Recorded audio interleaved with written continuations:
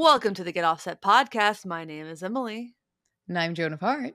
And there are some controversies going on today. And the first one we're going to talk, well, actually, neither of them's any strangers to controversy, but No, not at all. Josh Scott of JHS Pedals is especially, he finds himself in weird controversies a lot. Some of them I think have been more valid than others. But the one right now is everyone's calling it a scandal, basically. Reverb even called it his Bad Monkey scandal. And for those who don't know, the Bad Monkey was a cheap as hell made in China clone that's been available for about 19 years, according to him. It was like $50 cheap pedals. Yeah, it's the kind of pedal you probably until this week could have found in a bargain bin in any guitar shop that sells used gear. Yes, now it is causing the internet and buyer frenzy of people trying to obviously get as much money for them as possible. Like it's a collectible item, and it's just like anything Josh holds, it's like Wow. here's some random object. And just So to back up a second, he featured a bunch of clones on his live YouTube show. I guess it's live. Is it always live? His YouTube show this week. And was very impressed by the Bad Monkey imploring people to use their ears, not necessarily their eyes when buying gear, because boy howdy, the Bad Monkey is one ugly pedal, as were, no offense to Digitech, a lot of their pedals back then. Yeah, they were the ugly duckling. You had to, Yeah. So as what happens when Josh Scott features a pedal on his show, especially a cheap one, demand started to go through the roof. They used to be $45 on Reverb, and they've shot up in price to probably well over $100. It's gone to like 200. I've even seen someone at maybe 500 at some points. So I don't know if that's changed, but yeah. Reverb posted some recent prices, mainly just from March 16th. 175, 190, 155, 150, 225, 140, 199, 189, 125, and 200. Those are the most recent transactions as of recording this on a Thursday. So also, the other thing that I thought was adding, I guess, to the fire of the controversy is the fact that Joss then also listed a complete set of 11 early aughts made in China Digitech pedals that could be yours for just a cool $55,000. To be clear, that's obviously a joke. He did the same thing with a Klon for $500,000 or something like that. It's so trolling, though. It's so trolling. Yeah, so obviously people have been saying a lot of things. Yeah. I don't know how one could possibly construe it as being a bad thing to highlight pedals. Obviously, if Josh Scott talks about something that's affordable, it's not going to be affordable anymore, and that is kind of a bummer. But this isn't market manipulation. I am sure he knows what's going to happen, but it's just kind of a product of his renown in this industry. And if you watch this podcast, listen for a long time, I'm not Josh's starkest defender, but I think I am going to be vaguely defending some supposed villains in this episode. Y'all are going to be especially mad at my next take, I promise. But I just don't think this is market manipulation. He has a show, he's got to create content for it. He's highlighting of pedals that people can buy, and it's really, you can't, even if he knows it's going to happen, you can't really say it's his fault when prices on these things do go up. And, it's a shame if you couldn't find out from someone else that these were great pedals that are very similar sounding to many $100 clones.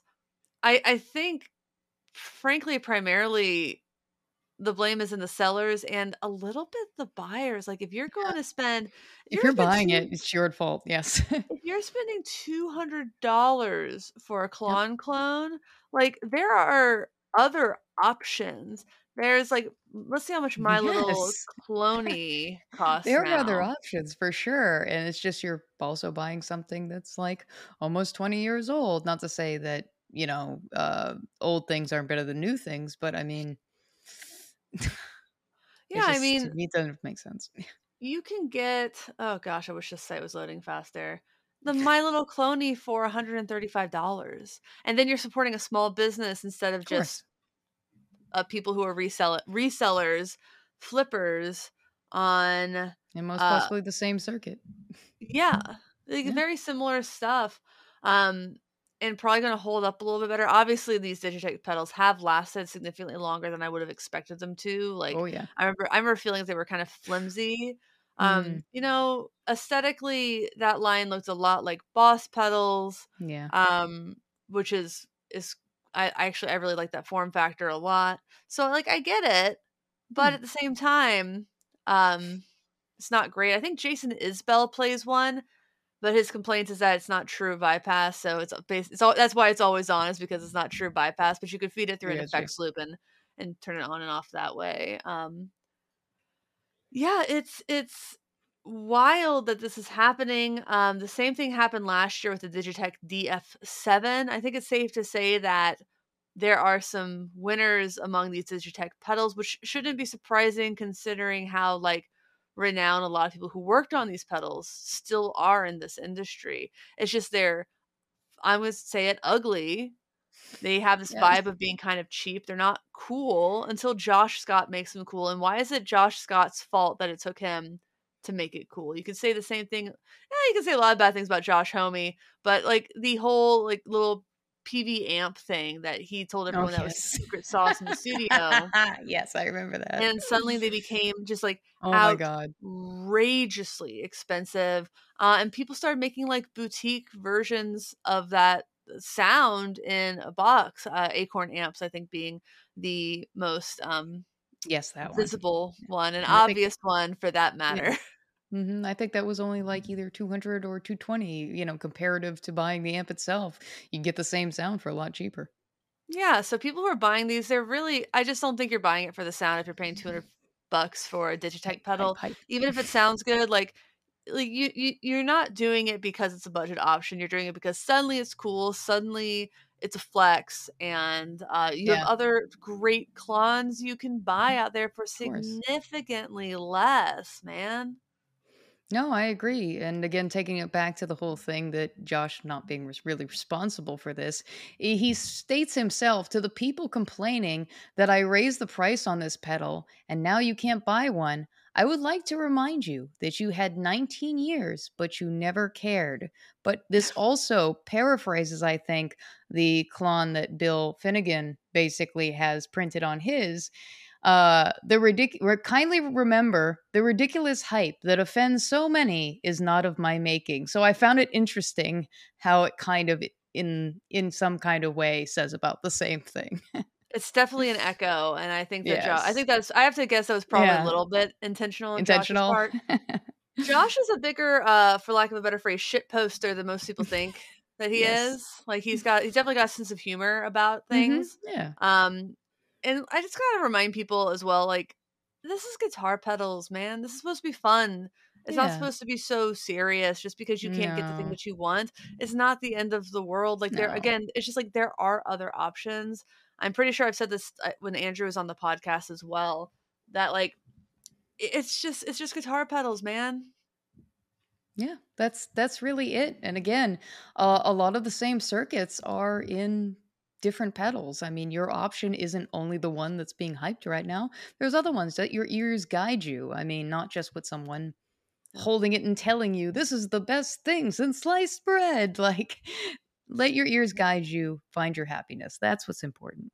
Yeah, that's why I tell people when they talk about, like, can you trust demos and stuff? I'm like, well, unless there's a lot of post production on them, do you trust your Yeah, own ears? And the thing is, like, I don't think people do.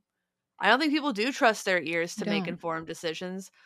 Because I don't think that I should say I think it takes a long time to kind of learn what you're listening for, to train your ears to hear different things, and it's an ever learning process, that, it's a lifelong process, and what sounds good to your ears changes over time. I read a study today for work that talked about how, the older you get on in general, the Hmm. more you prefer to hear like a sound signature in an earbud or earphone that has a stronger high range. I'm talking 16 kilohertz kind of stuff, between 10 and Okay. 16 12 and 16 kilohertz, ideally closer to 16. And the limit of human hearing is 20. I think it's because as you get older, you can't hear as high, generally Yeah. speaking. So you need a bump up there as well. But, like, yeah, sound is ever changing to our own perceptions, and also, nobody's gonna know if you spent like, by listening, if you spent $500 on a Klon or Hmm. $135 on a My Little Cloney. Yeah, I really don't think so. If it sounds good in the mix, I mean, it's going to be blended in with different instruments. No one's going to literally listen and go, "Yeah, that's X pedal." They're going to like, "Oh, yeah, the song sounds great." Like it's really not in that kind of hyper Yep. focused detail. Mhm. I mean, yeah, sometimes you probably listen to stuff and you're like, "I don't like that tone." And you have, like, reasons, but you're probably not, unless it's something very obvious, Hmm. you're probably not super duper able to guess What what a exactly? specific pedal is. Oh, it's a delay pedal, it's like this kind of delay, it could be one of these Yeah. 5 options. The idea that you can go in and be like, definitely that is definitely a bad monkey." No, Yeah, I don't absolutely not. know. No, I don't think so. And again, like when you're thinking about comparative videos, sometimes if you want to talk about post production and combining, comparing old with new, the only thing I could see when I was watching, obviously the comparison in the clips that I watched, I would say that the Bad Monkey either was volume wise or something was just slightly a tad volume louder than whatever it was compared to. Obviously, it's the focus of the video. But that was the only thing I really noticed, the two, if it was at play. But I mean, again, use your ear, let that really be your guide. And this is a great example where your ears will lie to you. Yeah. In those kinds of situations, like, your ears will prefer something that's a little bit louder. Louder. Yeah. Yeah, and that's just like the Pepsi taste test thing. Something that's sweeter, like Pepsi is sweeter than Coke, Hmm. will taste a lot better on a very small sample, but could make you feel pretty nauseated by the Larger end of the sample. bottle. And that's just the truth. Like, I've seen demos of microphones and someone it was like, "Which mic do you prefer? Mic A Yeah. or mic B?" Guess what? They were the same mic, one is just louder, Hmm. or when I had the gain turned So, up or something. Same thing. It's yeah. So yeah. that's pretty much kind of what I was thinking about it. Like, even if they sounded exactly the same or not, like, that's the only thing in listening I could say. If they did post production, that's the only thing I could say. Like, other than that, it's still, at the end of the day, yeah, you make your choice. And if you want to spend that kind of money on something like that, I mean, you do you, boo, but not me. Yeah, I'm never demoing another Klon, I just don't particularly like them. Yeah, I find those hard to It's not my demo sound anyway, either. just I find them hard to demo because of, where they sit best in a mix, and I don't generally do full tracks, but there's other plenty of people who do if you prefer that kind of demo.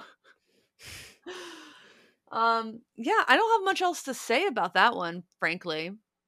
Yeah, I mean, as far as, at least the people that I was seeing on Discords talking about it, I mean, there's some people that had them in passing. They're like, yeah, I had it for a time, but, I sold it and, either I don't miss it or like, well, I wish I held on to it now because of the frenzy. That's pretty much the mixed aspect I saw it, not obviously saying, oh, yeah, it has such great tone. Like, I didn't see any text written like that at all. No, it's just people feel like it's market manipulation, but the thing is, Mm, to be market manipulation truly, Josh would have had to have, in advance, bought a shit ton of them of them and and then then sold them slowly himself. be, like, seeding them out, and I think he's got better ways to make money. Oh, no, he definitely does, and he's really good at what he does, And so everyone who is selling one on Reverb is, like, singing his praises right now, I'm sure, so Oh, I'm sure I see other people saying, "Oh, is there any way someone could talk to him and tell him to, like, sell, talk about X pedal for me next week. And I'm just like, and of course I joke and it's like, yeah, I have a boomerang phaser, like, Fraser 3. Can he like hold one of those up next week? Cause I'm Hold selling it up. one. Say it's good. Just hold Just it do up it. and just let your face next to it for me. That'd be great. Do it, Josh. Do it. Do it, Josh. For all the demo artists and YouTube, like Guitar Gear YouTubers Yeah. in the world, he's obviously like the one who can manipulate the market the most if that's what he really wanted to do. But Yeah. I from everything I've heard about Josh, like he just really likes pedals. Like, Yeah. I think, again, as someone who feels the same way, yeah. I mhm, mean, I definitely can relate to that. yeah. Well, before we get into our next topic, I would like to implore you to like, comment, and subscribe if you have not already. If you're listening on Apple Podcasts, please consider leaving a review and a rating. It really helps when people search for guitar podcasts in Apple Podcasts. If you're listening or watching on Spotify, hi. Hello. I don't know what else to say about you. Hey, what's up? And if you're on YouTube during the premiere, love and appreciate you all. We These do. chats are one of the highlights of my week.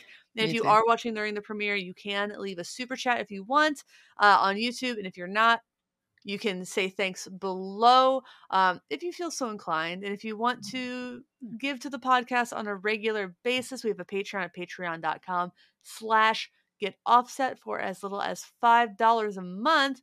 You have access to our exclusive Discord server and can feed us ideas like this one. Exactly. And yeah, I mean, I always love talking to people, on the Discord and everything throughout the years. And I've met the best people that way. Yeah, they're a really great group. You're a little bit more active than I am right now. I'm a little overwhelmed with life. Oh no, I'm editing this week and still I'm finding just certain moments for my brain to like catch a break because otherwise I'll stress myself out. And I'm like, okay, oh, Philip from 41, posted a thing today. Oh, awesome. I'll listen to that. But hey, what's going on here? All right, back to work. Like just here and there, little spurts. Yeah, no, that's basically how Sanity. Discord. That's what I like about Discord. We Me used to have too. this big group chat going on, and it was exhausting. Couldn't keep up Yeah, the with big it. Facebook one. Yeah, no, I remember that. The early days. Yeah. Um, well, that's the big guitar controversy I felt like talking about this week. The other big controversy in music, it's Ticketmaster again, guys. Yeah.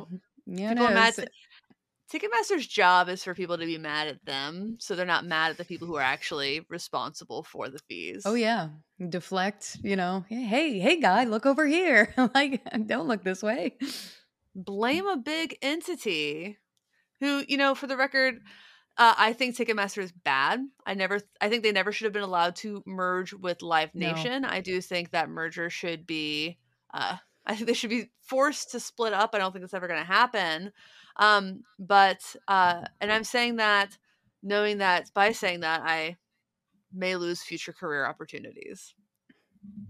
I have applied for jobs with. I've worked with Mm. AEG before. I interned with AEG, and I would have worked for STG, which is a Live Nation company, if I could have, but I couldn't. Mm. But yeah, people are mad at Ticketmaster again. This time it's The Cure that caused the ire of.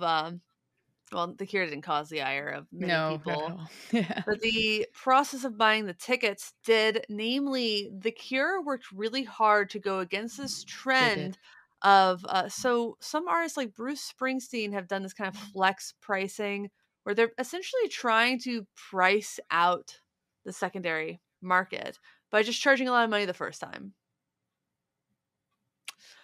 Couldn't see that one going wrong. Couldn't see Mm. that backfiring at all because their thought is surely if someone's getting that money, why not me? Tours are expensive, man. You have to pay your agent, your manager, your tour manager. You have to Yeah, pay everyone's got to get paid. all. You have to pay the whole crew. You have to pay your band, and you, as the artist, get paid last. That is just how it works.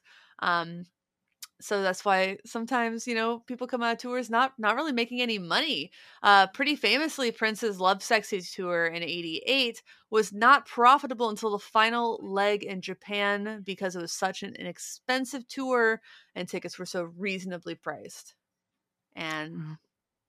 Yeah, that's didn't make a lot of money on that one. But I don't think a lot of people know how Ticketmaster works. People just blame Ticketmaster and Ticketmaster alone. And that's understandable. Ticketmaster as a company was started by a couple music fans, and they just wanted to have a better way to buy tickets. Then it was purchased by another company, and the similar thing happened. Um, Let me see. Ticketmaster was founded by two college students in Phoenix, but sputtered until it was purchased by Hyatt Hotels Hmm. founder Jay Pritzker in 1982, had a man named Rosen. What is his first name? What is Fred. Rosen's? Fred Fred. Yeah. Rosen's. Hmm. Thank you. Yeah. Fred Rosen was appointed CEO, and after that, Ticketmaster really took off because they approached ticketing in a different way. Instead of the concert goers being Ticketmaster's customer, Hmm. it was the venues, which is an interesting way to say this. The Ticketmaster pays venues sometimes hundreds of thousands of dollars in advances for the right to um to do all the ticketing, for exclusive ticketing for venues. Yeah. I have So another they're one the only for, game in town. Yeah. yeah, and for a place like Seattle where the for a long time the only big venue to play shows, and probably still the only big indoor venue outside of the Climate Pledge Arena, is the Tacoma Dome, for which Ticketmaster pays, this is a 2017 article, I believe, $450,000 a year. And that's not the signing bonus that these venues get. Jesus. So Ticketmaster pays a lot of money to these venues and has to get it back. And that's Mm. part of where the fees The come from. fees. Yep. And then the fees start, and then the venue's like, well, I want some fees. So venue gets some fees. The promoter's like, well, I want some fees. Promoters get some fees. And that snowballs It's crazy. into this drip pricing where, oh, tickets are $40. I really want to go. Your price gets doubled or more sometimes. And that's what Cure fans were complaining about, is that the Cure works so hard to do this verified fan system to make Yeah. The sure, and lottery like system. basically, Yep. yeah, and non-transferable tickets and things like that to prevent Yeah. scalping Limit. and Yep. keep the prices low. But then these fees were doubling the price of the tickets, and they're hidden at Yep. the end, and they seem to have nothing to do with the cost of the ticket. There's no consistency. Yep. If these are actually fees created for certain purposes, like maintenance, or if you want to charge for convenience or employees and shit like that, then why is it not the same for every ticket? Why is it literally like, let me pull up this tickets Taylor Swift ticket I Yeah, saw.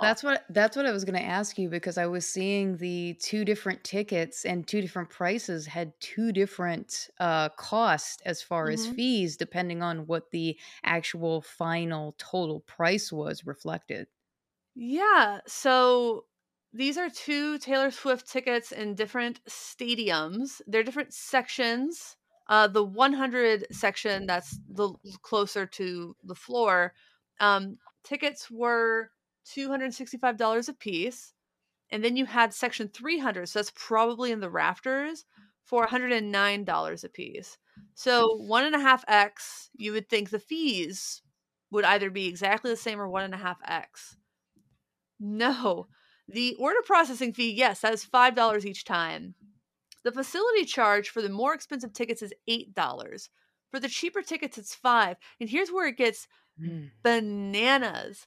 For the lower level seats, there's a service fee, which is a mystery.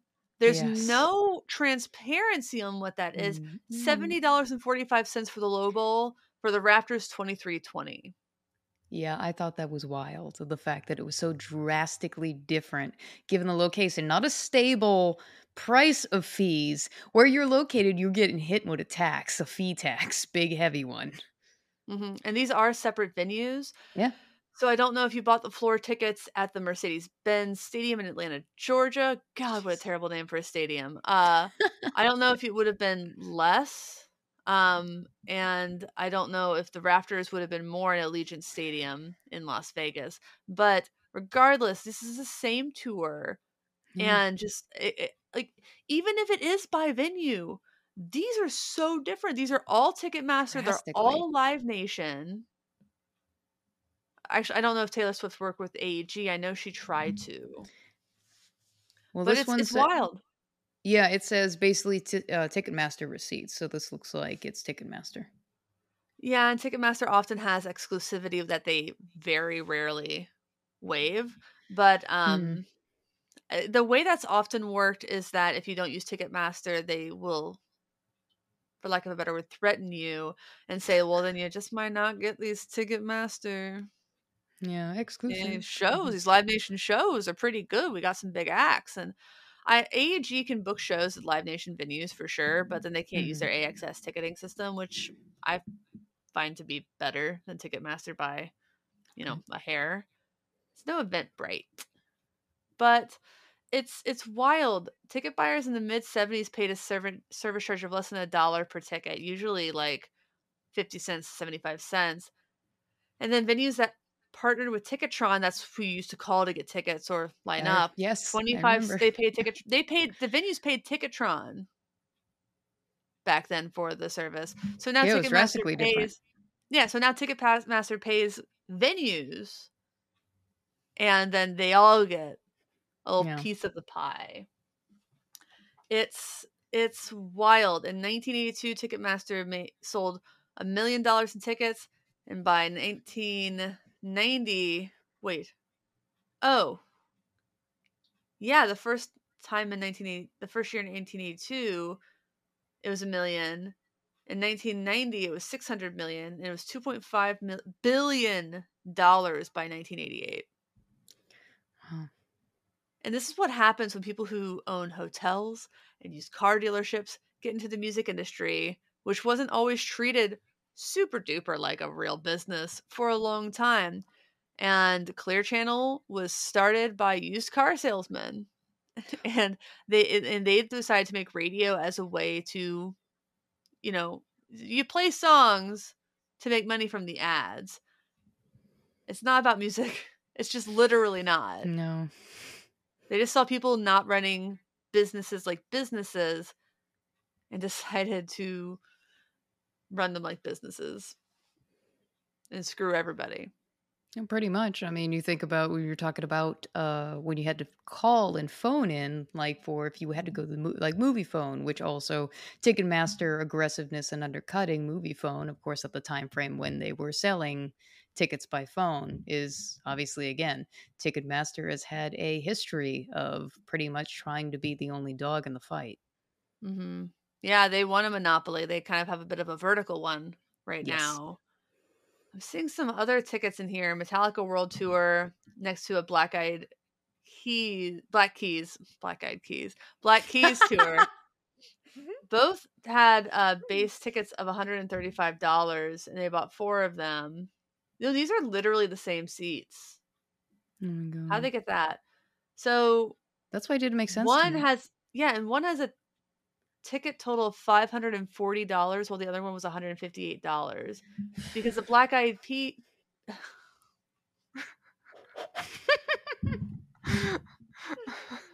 the Black Keys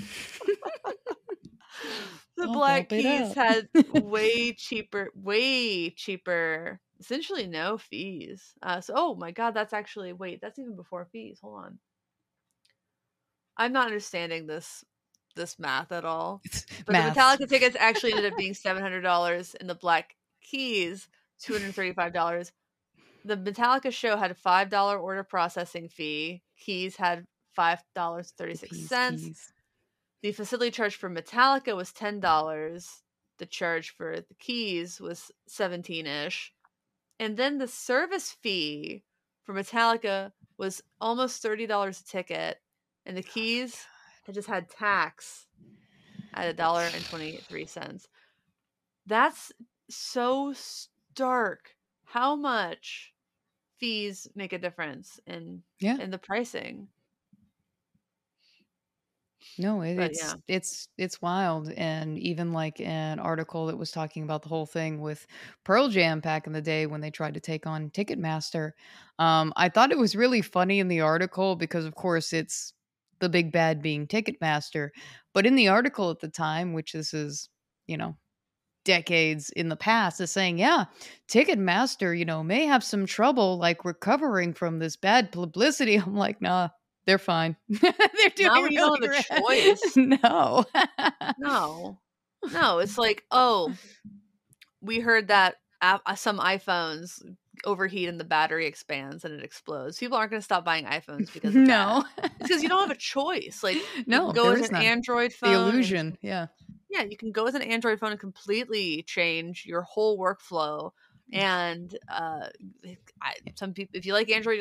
That's awesome. I've had iPhones since I was 19.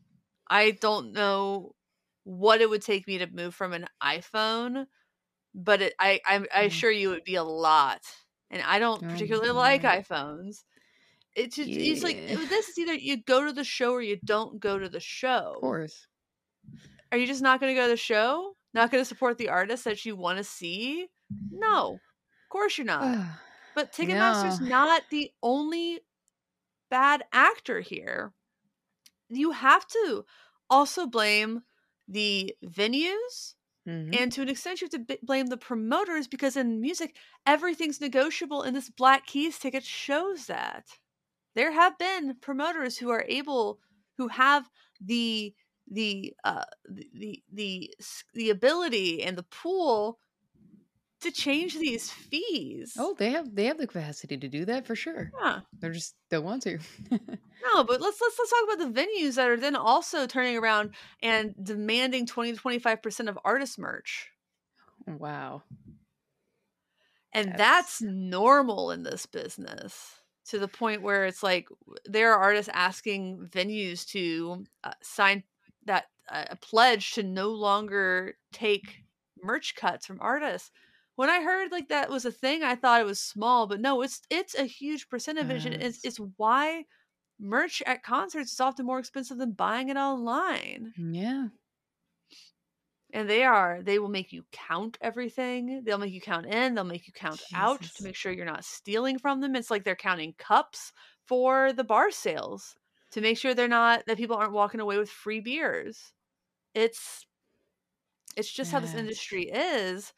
And it would be awesome to if people had more pull, like Taylor Swift did more to change it. And I think, you yeah. know, Robert Smith from The Cure obviously infuriated about what's been Oh yeah, happening.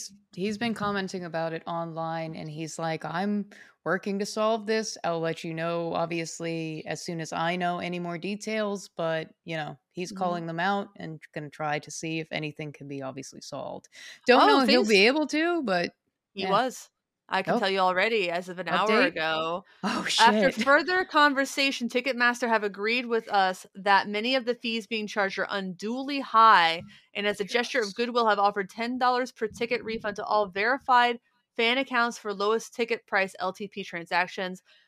I am not fully sure what that means. I don't know what the LTP thing was. I have not done this fan verified thing for any show Mm, ever.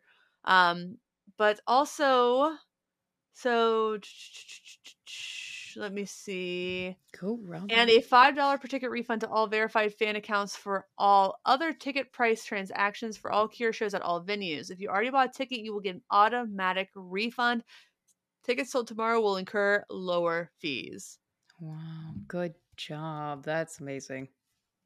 And that it was that fast That fast? shows that exactly how unnecessary it is, Yeah. and how unnecessary these fees are.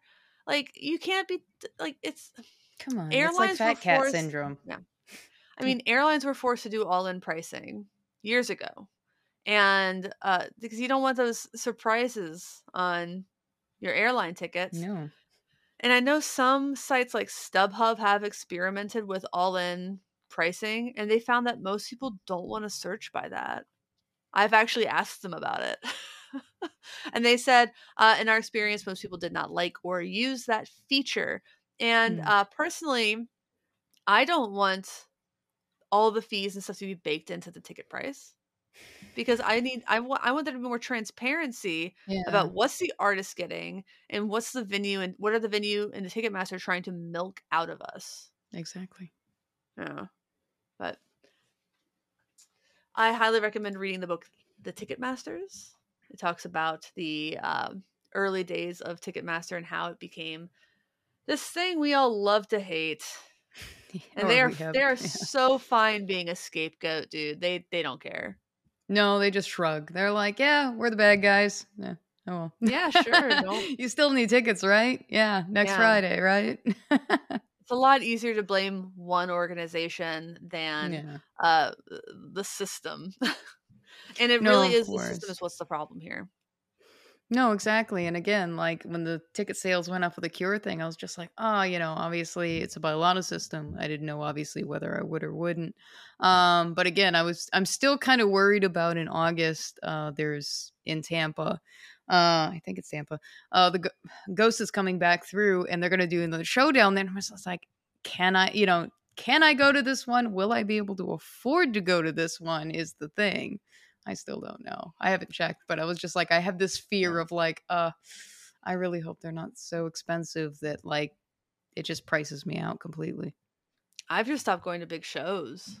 Like I think I saw Beyonce in a stadium and I saw Adele, but like No, I don't if a remember the band I last like it's one. big enough that they're playing arenas, Yeah. I'm just not going to keep seeing them. I don't enjoy that experience. I think the sound is often really bad at them. I remember It's not, seeing yeah, that great. yeah, I remember seeing Dylan at some like big kind of Hmm. arena, like this kind of place that has like tractor pools and Oh my stuff God. like that. But he played there because you could do really cheap student tickets and they would accommodate that. Okay, So I yeah. saw Bob Dylan for 10 or 20 bucks. It was Oh, awful. oh. It was just awful. I could not tell what songs were being played. The acoustics in that space Uh, were made for they're made for monster truck rallies. They're not made yeah. for music. They're made for the Yeah, circus. that's horrible. Yeah, I had a similar it's not a large venue, but at least around here it's one of the venues you can go to see either indie or like not R&B or hip hop because that or DJ, EDM. It's mostly Miami. So to see any kind of offshoot of anything else, there's the Fillmore that's down here. And Fleet Foxes came in and I was super excited because, I did like, you know, their album, their music, and going there, the sound was so bad. I couldn't hear anything he was singing, and I just walking out, it was just like, oh, that was just like probably the worst experience. I don't hate Fleet Foxes anymore, but I was just like, oh, I really wanted to feel like I was immersed in their sound. I could hear their voice and everything, but yeah, it was just a whole bunch of like a vacuum of like sound of mud, like you couldn't hear anything, and it was just like certain venues it's just like, yeah, just Yeah. the sound just destroys it. They don't And do it well. I gotta imagine they're not one of those bands that's gonna make it up to you with like No. a really cool setup and like projection mapping or something. Like it's not gonna be an immersive experience. It's just No, just the Fleet show. Foxes in an arena. That's it. That's it. Um, I don't know if how many listeners know Tyler Mahan Coe. He has two very popular podcasts. One is called Cocaine and Rhinestones, and one is called Your Favorite Band Sucks. He's very smart, very knows a lot about the industry, and he's been tweeting about this a lot today, which is kind of Mm, one of the reasons I want to talk about it. okay. But he is talking about how like Irving Azoff he's just a fucking genius in the music industry. The 1970s is when Irving Azoff began negotiating for his artists to be guaranteed more than 100% of the door and just quick departure. For big bands who get guarantees, your guarantee is generally the cost of the ticket price times the capacity of the venue, assuming a sellout. And if it's very far away from that, you will need to either renegotiate that or likely cancel. But guaranteed more than 100% of the door because of how much the venue would make on drinks, parking, etc. So if you paid $7 to see the Eagles, the band probably got $9, and major artists are still doing this. After those 100% plus guarantees became standard at the top, venues came back to the table with, okay, since you're essentially participating in parking and beer, we need to cut the merch. then that became standard, and now bands touring and fans have to give up 20% for no reason. And yeah, he's Irving, a genius, obviously, as Tyler points out, probably 85% of the reason everything is the way that it is today, because he was quite a great business person. Tyler goes on to say, economists are technically correct when they argue that the true value of a ticket is what the fans are willing to pay for it. However, it is extremely obvious that fans don't understand who they are paying for it, and knowing that Drake wants $1,000 for a ticket may affect their willingness to pay that much. The argument Azov used to get over 100% of the door guarantees that venues and promoters only make their money if a crowd shows up to see the artist is still true, and is exactly why it is ultimately major artists who are in a position to change this industry, and they're not doing it. No. No. When No. when when Pearl Jam took on Ticketmaster, started taking on Ticketmaster, yeah, they had some hit songs, but they weren't one of the biggest rock bands in the world like they are right now.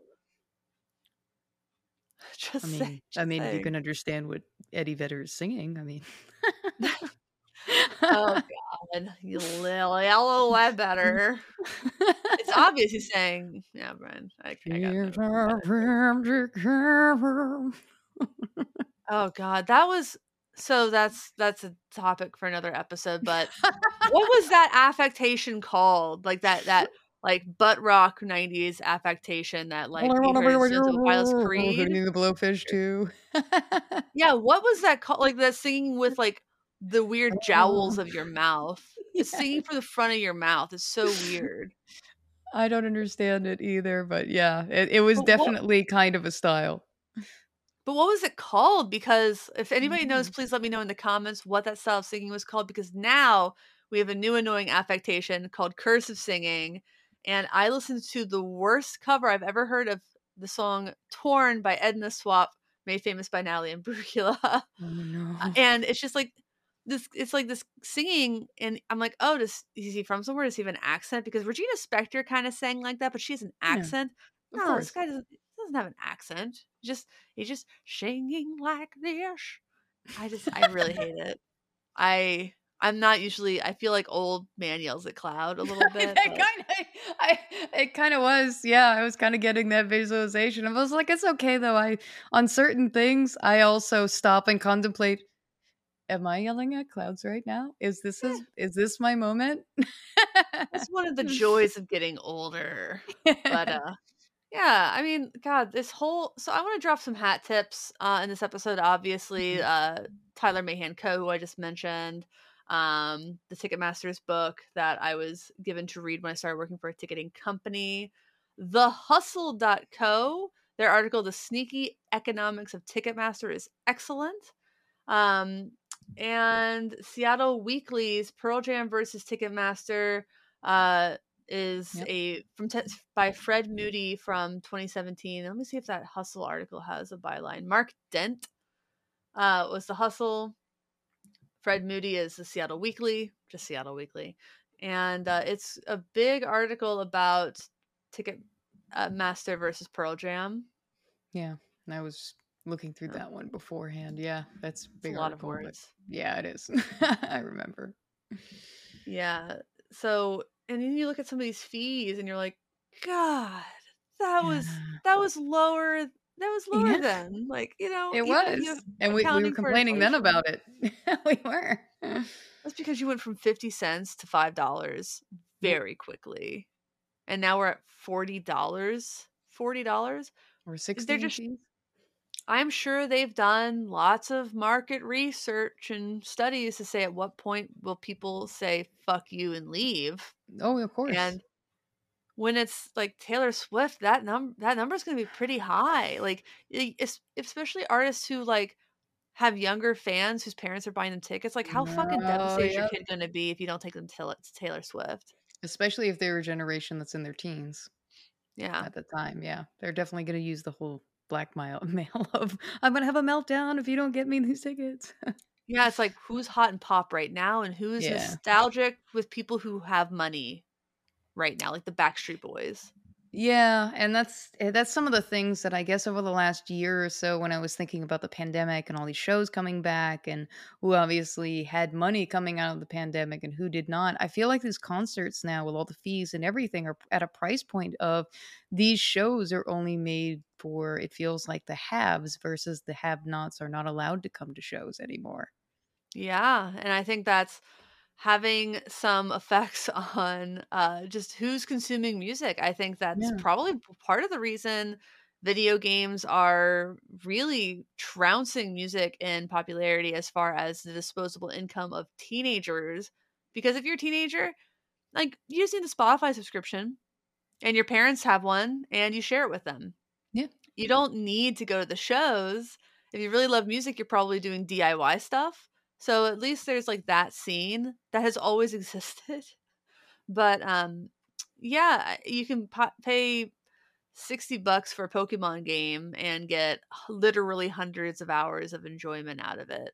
Or you can pay $120 and take your friend to see a band with you like once. And Once, are you yeah, making like a maybe are an you having hour.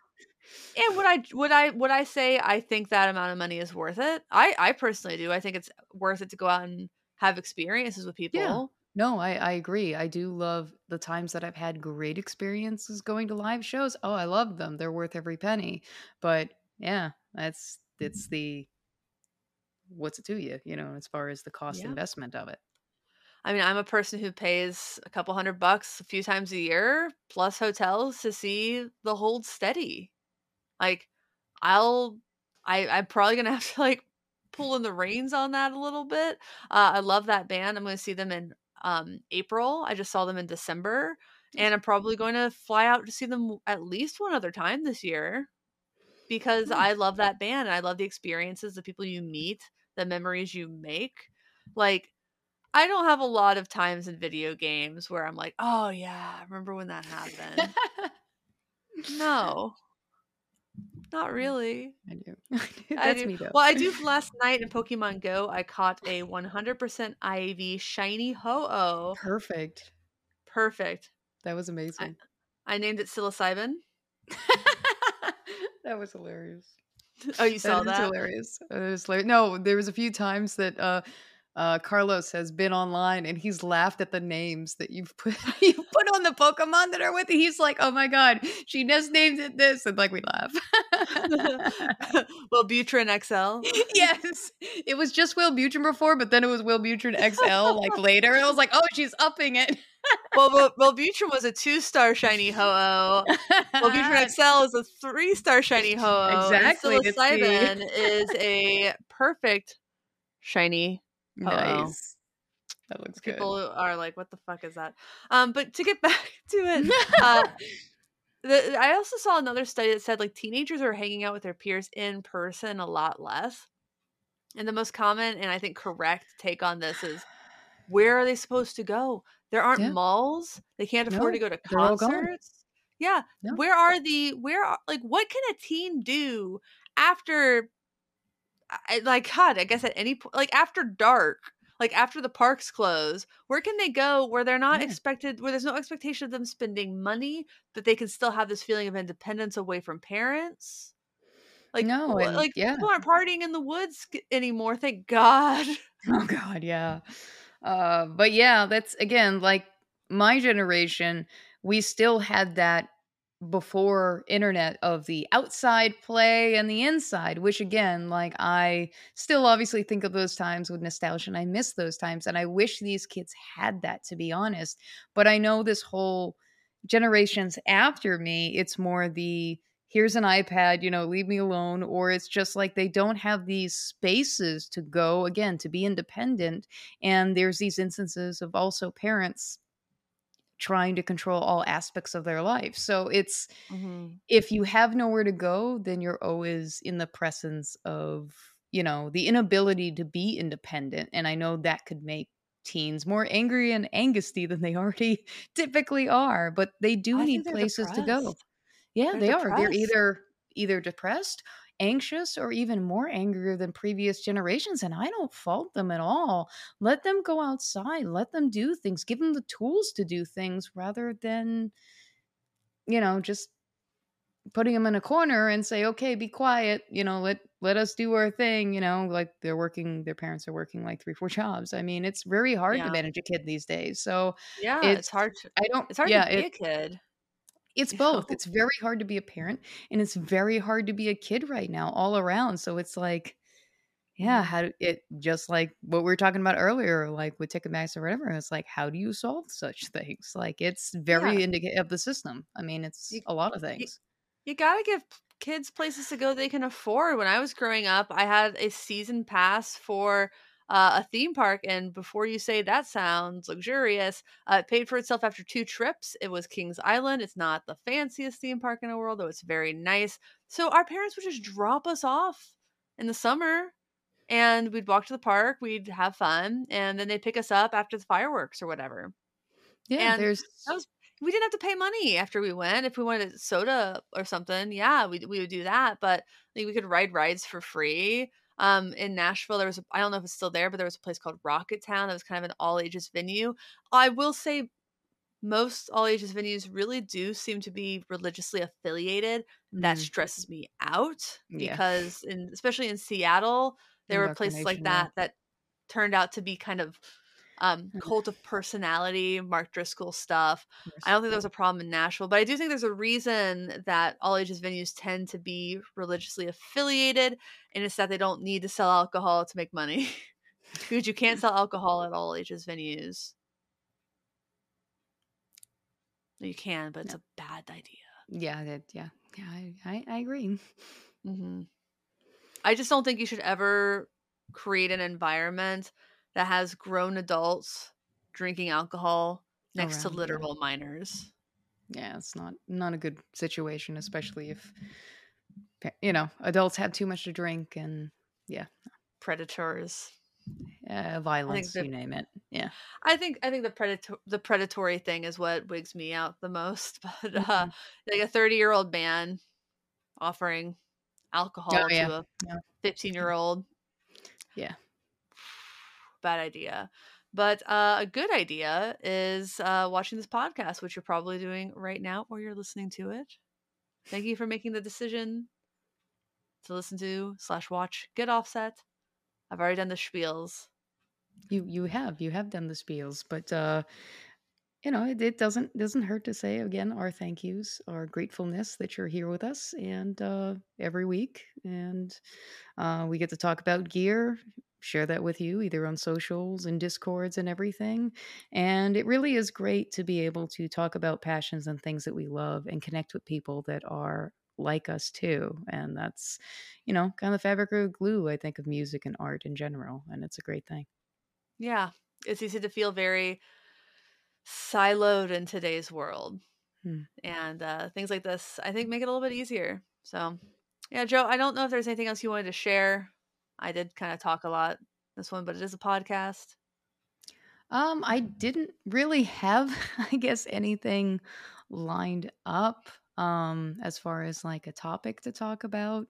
But apart from that, I think we kind of covered, the things that are going on the last couple of days.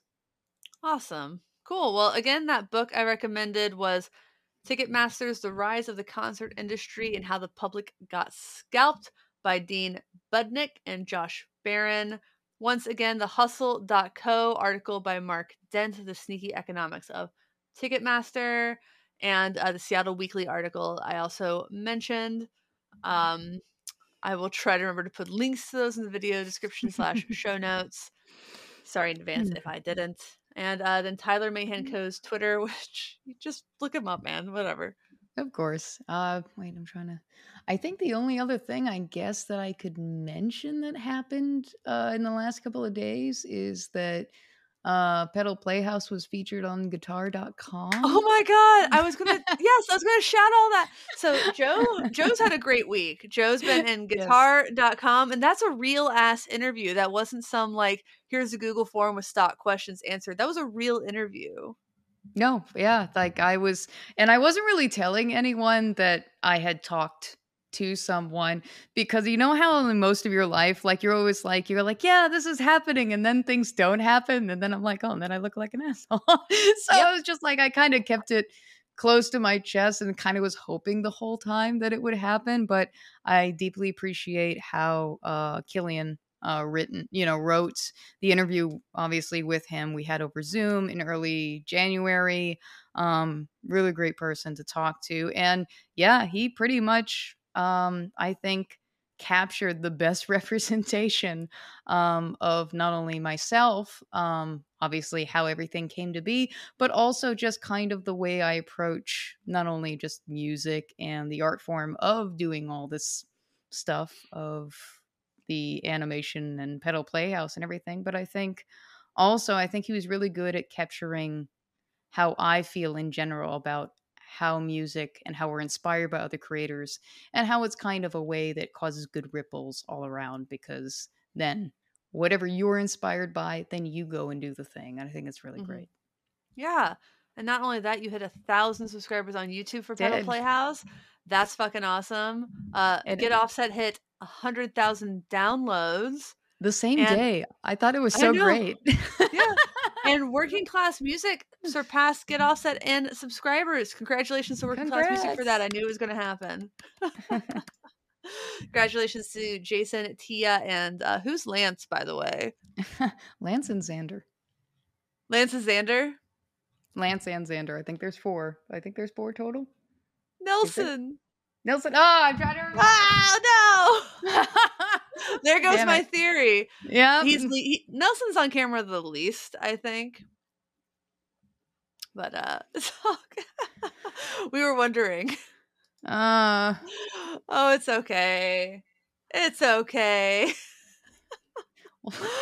Oh my god. Yeah, I think that's sorry, Joe. My I'm sorry. bad. My brain's bad sometimes. I apologize. Now I'm gonna feel bad. Shit. You're good. You're good. Huh. Well, can I ask you a quick question? Did you hear an echo during this episode of the podcast? I don't think so. Okay, great, because my monitors were definitely on for it.